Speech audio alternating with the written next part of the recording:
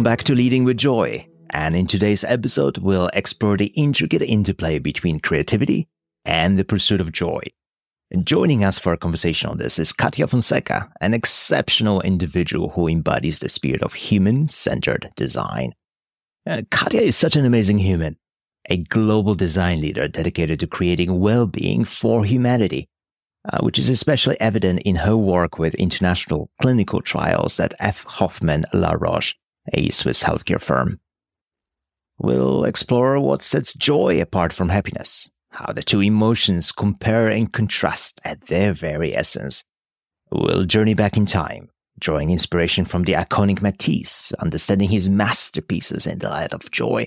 And then we'll fast forward to the present to demystify the process of designing for joy in the fast-paced landscape of the Web 3.0 era across personal and professional spheres.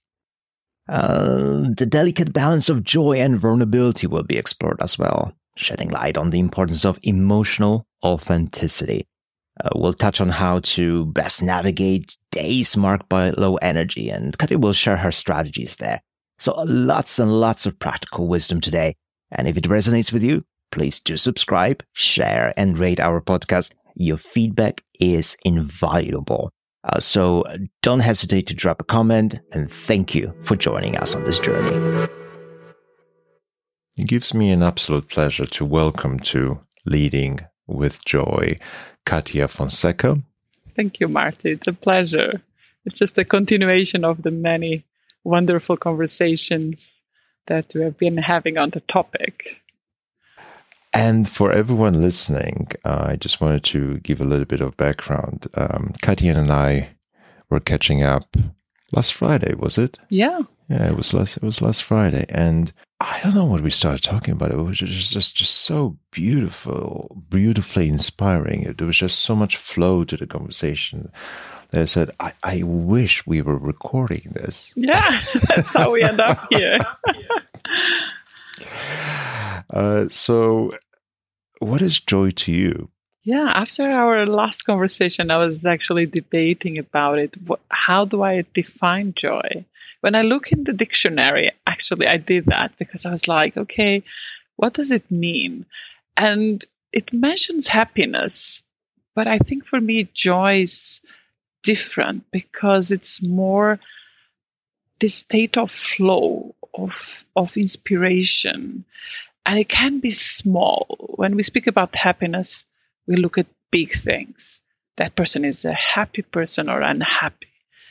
Joy is something for me much smaller, much subtle, much more gut feeling, where you can actually physically notice it in your body. And in that moment, you know it. It's a joyful moment. It doesn't mean that 2 seconds later, it's going to be the same, but that particular moment.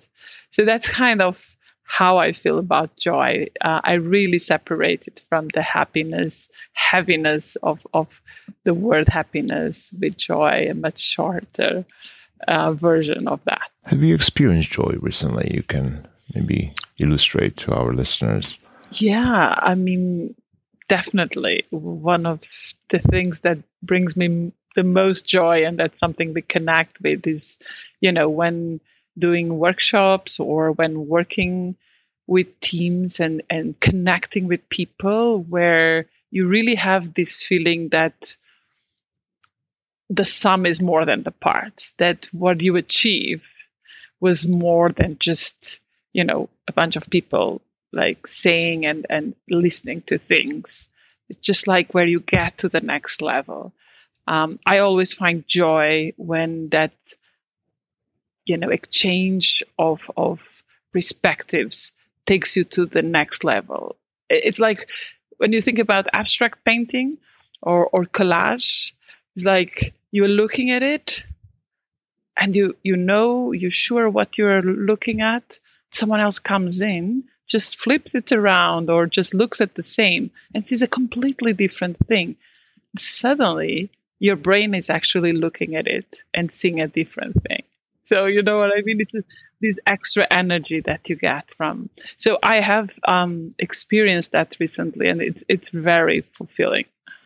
I remember you have a great exercise. You talk about the painting as a way of instigating someone's creating process. Would you mind bring that up? Yeah, I mean, Matisse, when he was actually in the south of France, he would spend his summers there, and then he would just have this amazing view from his window.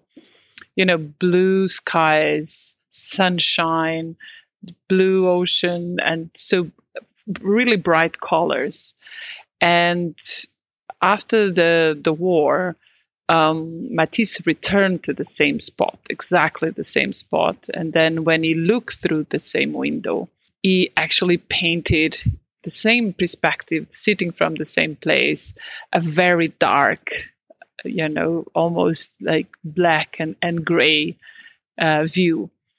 And so when you have it side by side, it's the same window, the same perspective. But he was, so much was going on inside his emotions and his perspective and what life and the context he was in. So he was looking at the same view in a very completely different outcome. And that's so revealing, because I think we all sometimes forget that we perceive things so differently. Any thoughts on how you would ask our listeners to consider creativity and arts in designing for the era of hybrid collective intelligence?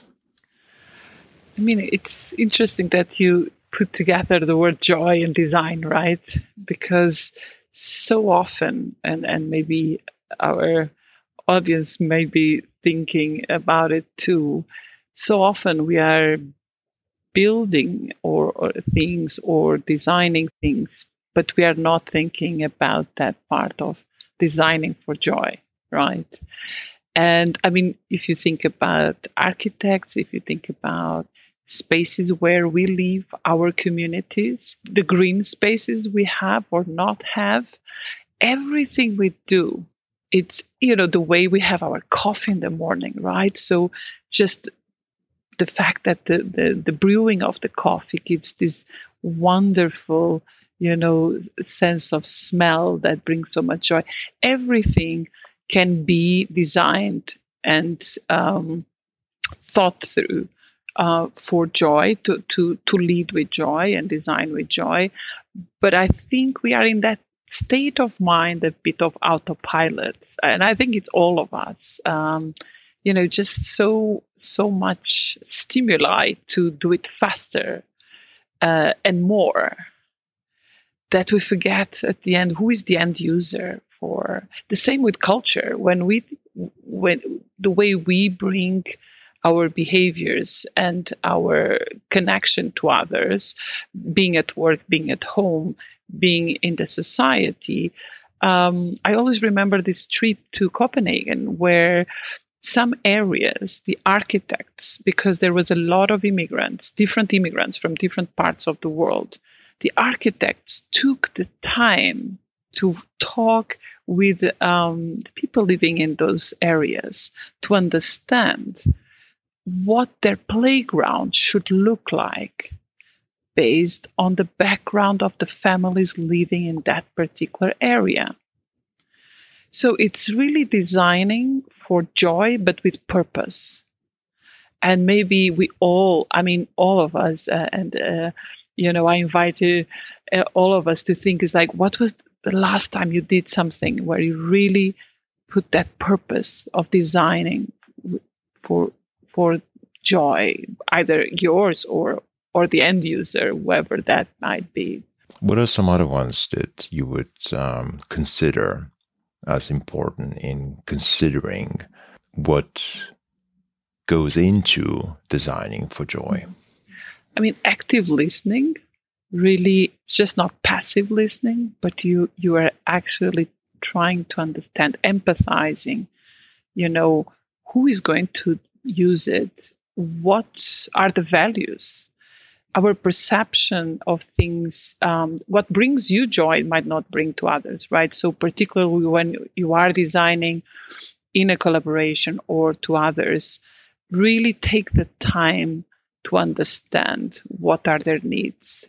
We're so much in that flow of, I know what they need because I think those are my assumptions.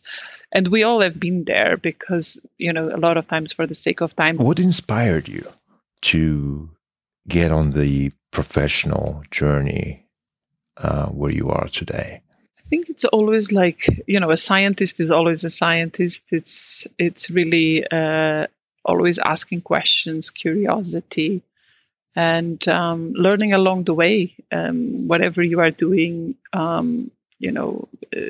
trying to always bring the best of whoever you have with you, and whoever is your the people you are building or designing for.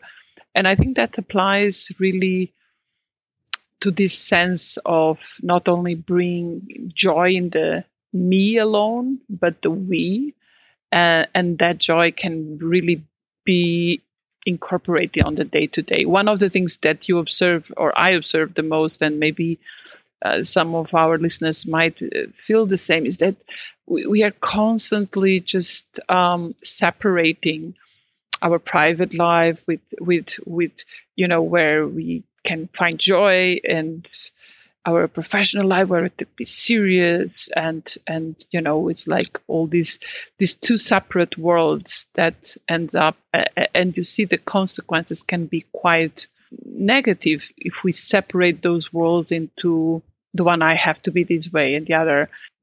So what I'm hearing, joy is personal, but at the same time, joy is personal yet inclusive.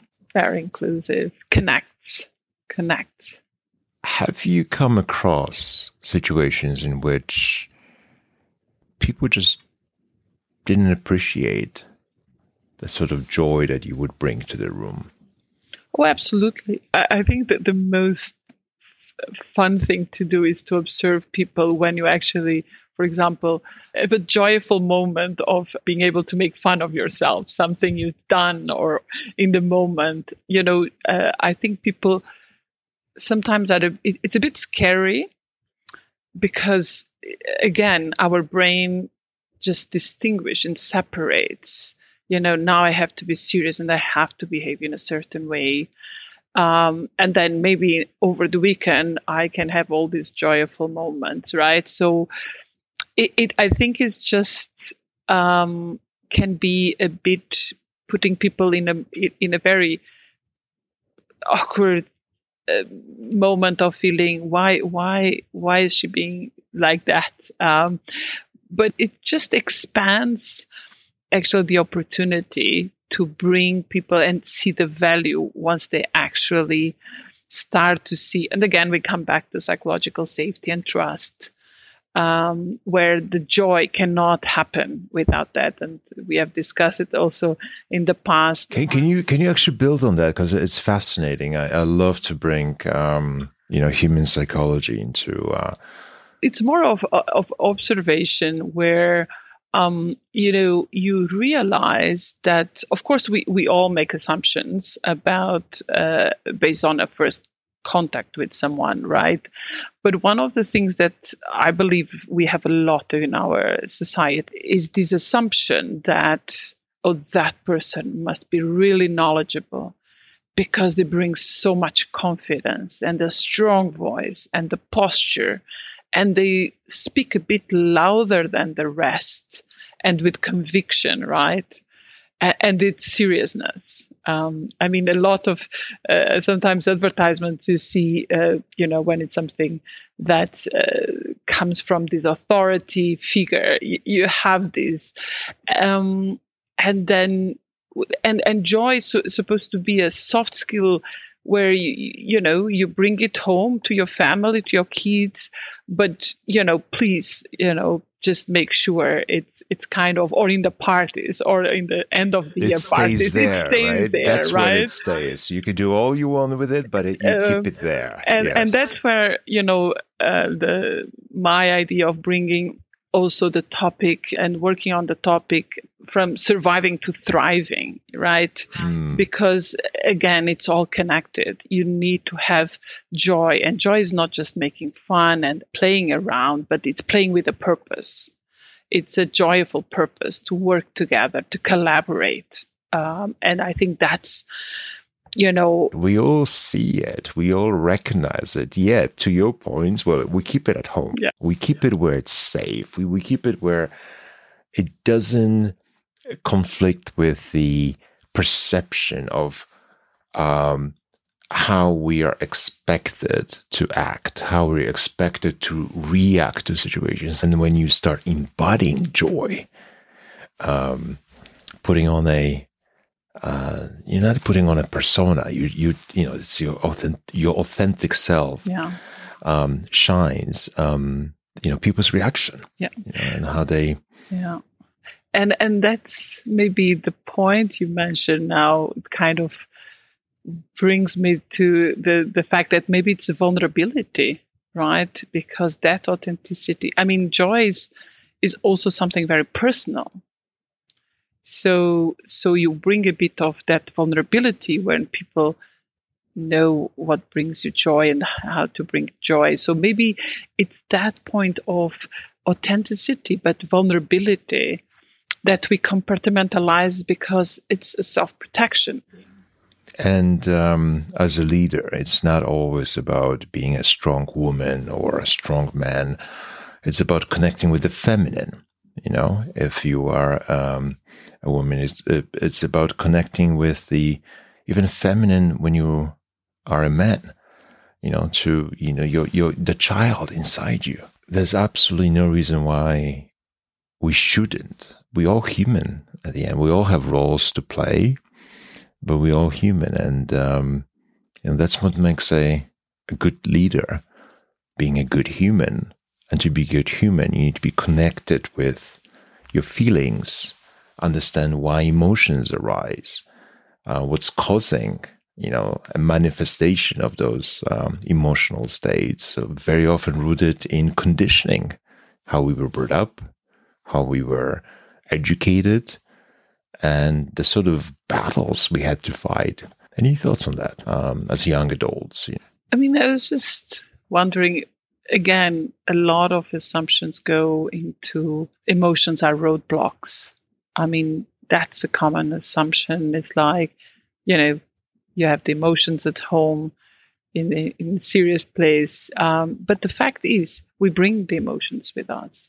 We are those emotions. And we need to learn how to live with them. Of course, with, respect for the others. But the assumption that we leave our worries and our emotions at home and, half of the day we are, blocking them, and then we come back. The fact is they creep on you throughout the day, right? So they keep popping up. So it's how we go about expressing and communicating and being able to actually use in your favor and the ones that are with you. It's really challenging, the emotional side of, we are so embarrassed sometimes of our emotions and how to bring ourselves hiding them so nicely, and then they just one small trigger, and off they go. And what do you do in that moment? And the reason why I'm asking, it's quite timely. I just had lunch with a good friend of mine, and I noted to him how acutely aware I've become of feeling tired and what a slippery slope that can be to me, and how I've learned to manage it.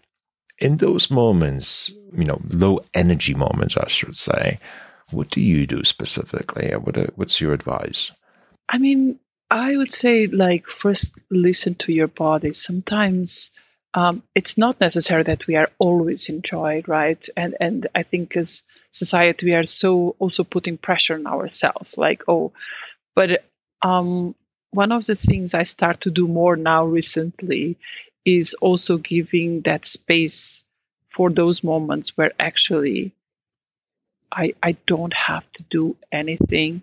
even just looking for something joyful, just taking that time, but then particularly on the inspiration is looking for new avenues, things that I've never tried before. And really, I can be terrible at them.